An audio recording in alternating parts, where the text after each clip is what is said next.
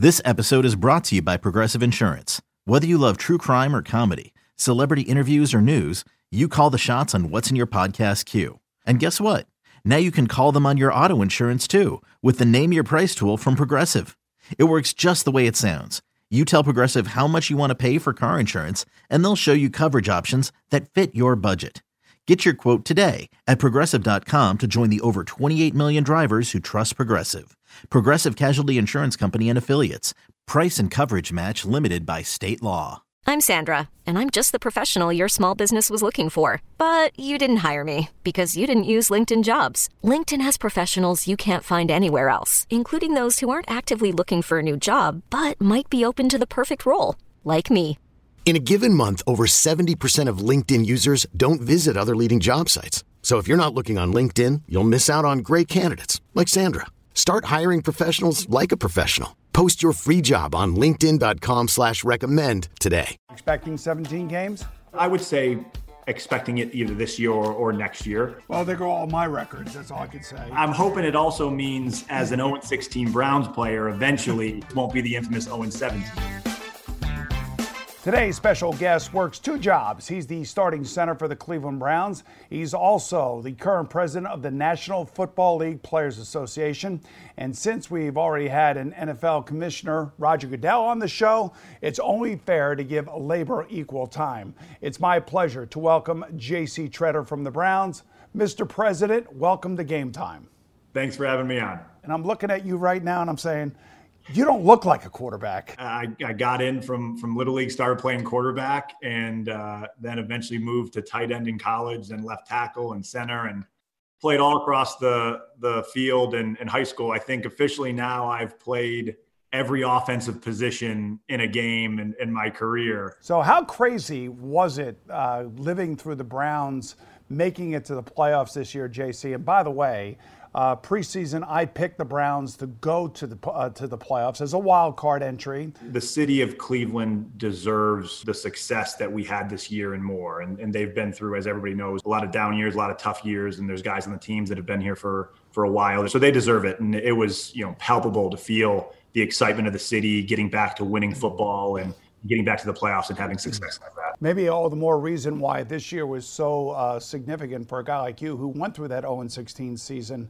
And you get the Browns to the playoffs and you go into Pittsburgh and you're playing a team that basically, since Ben Roethlisberger has been there, has owned the Browns. And all of a sudden, first play of the game, Maurkice Pouncey, a former center himself, snaps the ball over Big Ben's head, and your defense comes up with the play of the game that kind of set the tone of the game. What was that like for you standing on the sideline watching that? I'm sure probably every offensive line does it, but pretty much the first play of every game, if we're on the sidelines, if we end up kicking off, the first play, somebody says something to the effect of, man, a pick six would be nice right now, huh?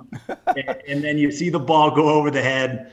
You get the touchdown, you jog out there for the PAT, and it's the one time out of 100 that it works out that way, where the first play just gives you all that momentum and just gets the kind of ball rolling downhill from there. And the defense played great, and that was just an exciting game, especially with everything we were going through that week with COVID and not being able to practice, just getting that shot in the arm of momentum moving forward. And not having your head coach. You had Mike Prefer as your acting head coach. Kevin Stefanski's back in his basement. I saw him put up some pictures of what he was doing. I can't even imagine what it must have been like for a head coach of an NFL team to finally get his team, the Cleveland Browns, to the playoffs and then not be there to be able to participate in it. Right. No, we were down a lot. We were down staff. We had our head offensive line coach, our assistant O-line coach out, Pro Bowl, all-pro left guard Joel Bitonio out. I mean, we were down so many key pieces. You wanted to win that game, but the idea that winning it allowed those guys to come back and experience the playoffs that they worked so hard to get to just made it even sweeter. That trip back to Cleveland had to be awesome, huh? Yeah. Oh, it was exciting. It was a long time coming. Yeah, I'm sure it was. The next week you go to Kansas City. You have a wide receiver running down the sideline. He's making a great play. He's reaching for the end zone. Ball gets knocked out. It goes fumbling through the end zone. And it's a rule in which now the defense gets control of the ball on their own 20-yard line, and the other team gets a chance to go the other way. What do you think of that rule in the NFL? It's a tough one. It is surely a stern punishment for a play like that, to especially to lose the yardage too. I mean, that was a long play too. That wasn't just a running back rushing to the pylon on a 1 yard carry and diving. I mean, that you lose all the yardage and then you lose the ball, obviously. And you go from most likely scoring a touchdown there. If you get tackled and hold on the ball to 1 yard line, you're most likely scoring there. It definitely hurt because that was our first drive that we really got the momentum going in our direction. It took us a while to kind of figure out what they were doing and get going. I mean, that's just tough. And it's, we talk about it a lot of, you can't dive like that unless it's fourth down. All right, 2 words for you, Baker Mayfield. What is he like, and how have you watched him grow over the last 3 years? Yeah, I think first, what you see in Baker is who Baker is. Baker's the same guy every day. He's a fiery competitor. He has this kind of magnetic personality. Guys want to be around him. Guys want to chop it up with him, hang out with him. And that's what you look for as a leader. And he's the same way, whether it's in the middle of 7-on-7 and on a Wednesday practice as he is in a 2-minute drill on Sunday. That's just who he is. He's a competitor, growing into a really good leader. From the day he walked into the building, you could tell that this guy has what it takes to be the leader of a franchise. And through experience and years in this league, you see him taking the next steps and continue to develop as both a football player and a leader in different aspects. Our guest, Cleveland Browns center J.C. Tretter, grew up in Batavia, New York, 50 miles east of Buffalo. J.C., I just wanted to ask you about your time at Cornell and what you learned there. I know that you were a part of the School of Industrial and Labor Relations, and given the fact that you were just named NFLPA president, I would think that background is something that is going to come in very handy for you over the next couple of years. Yeah, it's what I studied. So it was something I was passionate about going into Cornell, and I wanted to at first go to law school, become a sports agent, and then Cornell has a neat setup in the industrial labor relations department where the first 2 years you take kind of the classes that they set out for you. And then after that, you make the major what you want out of it. So you can take law classes, human resources classes, union classes. So I tried to stay kind of 50-50 between law classes and union classes. And now with where I'm at in my position, it was kind of a great move in hindsight with having this much union background as taking over as union president. And I just wonder, here we are, in 2021, you are now the president, and how hard it is to get over 2,000 players on the same page and to believe in something that, so many people spend so much time in trying to come to an agreement on the CBA. Yeah, it's a tall task and it's difficult. I think the easiest way to explain it to guys is the NFLPA is us, is the players. And sometimes it gets looked at as the staff that, we talk to and do a great job for us. But in the end, it's about protecting each other and doing what's best for the players, your teammates. And I think you saw that this year, especially with COVID, when everybody was really worried about what this year was going to look like. And you had 400 players, a lot of which were star players, stand up and put on social media the fact that they wanted to play, but we needed the protections that were necessary to keep our teammates safe. And how about the collaborative effort between the owners and the players in fighting COVID-19? Yeah, I think if you took a poll before the season started of media, players, staff, coaches, of are we going to get through a full 16-game season, playoffs, and the Super Bowl in the time allotted that we had originally scheduled, I don't think that number is very high of people saying yes. I think that there was a lot of skepticism over how this was going to work as the first sports league that was going to play a full season outside of a bubble and really follow a stringent level of protocols to get it to happen. We worked really well together. It doesn't mean the conversations were easy. It doesn't mean the conversations weren't contentious at times as we were trying to figure out what's best. We are still labor and they are still management. And that relationship will always be the case, no matter how well we're working together. We have different motivations at times. And in the end, we made sure to keep the health and safety of the players and everybody in that building as the number one priority, and then making sure we did everything through that lens, follow the science, follow the data, and make sure we keep everybody as safe as possible.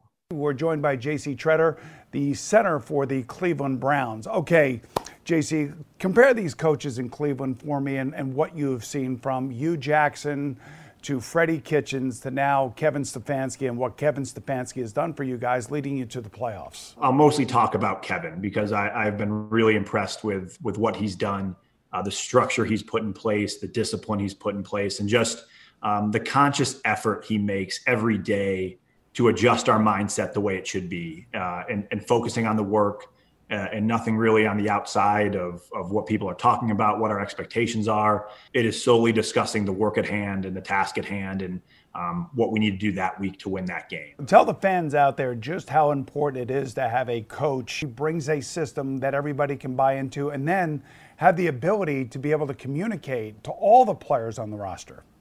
Yeah, you need to have a guy that you want to go to battle with and a guy that you trust to be the same guy every day, treat you the same as every other player, and just have that fairness and leadership. It is really important because a lot of the NFL football is about respect, both respecting your coaches and knowing that the coaches respect you back and have your best interest at hand. And it's really a unique effort because though they are your boss, it is very much a working relationship where you're both working together on issues and making sure you have a say in how things go. And that's one of the great things that Kevin has no ego. Kevin is all about how do we win. If you have an idea, a question, a concern, his door's open. You go to him, you talk to him about it, and he addresses it. And that's what you want as a leader, is a guy like that who is solely laser focused on how do we win games. You go on this great run towards the end of the year. You beat the Steelers. You have the unfortunate circumstances against Kansas City. You think if you would have beaten Kansas City, you would have went on to beat Buffalo and maybe even Tampa Bay? It's tough to tell. I think it's probably something that every guy plays out in their mind of if this plays different, we win that game. Do we win the next one? And then if we get to a heads up game, one game, do we win that? It's something that keeps you up at night. Everybody wants that Super Bowl ring and dreams of what could have happened to get it until you actually do get it. So it's always tough to speculate that far out. But I think we're going to have another run at it this year, and we're going to have the structure of the team in place to do what we did. We have to do the work, though. I don't think our plan was to be a one-hit wonder, make a run, and go back to not making the playoffs. Our goal is to continue to be the team we were last year and even better. Last winter, when J.C. Tretter was running for president of the NFL Players Association, his teammate Joel Bitonio joked he wins the job and then the collective bargaining agreement passes and we're like, oh man, you killed it. Now you're on easy street for the next 2 years. Little did they know the highly controversial CBA would pass by a razor-thin margin and that Tretter would soon be known as the union's first COVID president. And what I want to ask you, we just talked about it there, JC. Last year, coming through COVID and everything else, and now that you're the president and you do have a lot of power, a lot of say of what goes on within the union, what do you foresee for the 2021 season and how we get through the summer and practices and whether or not it's going to be a lot like it was last year?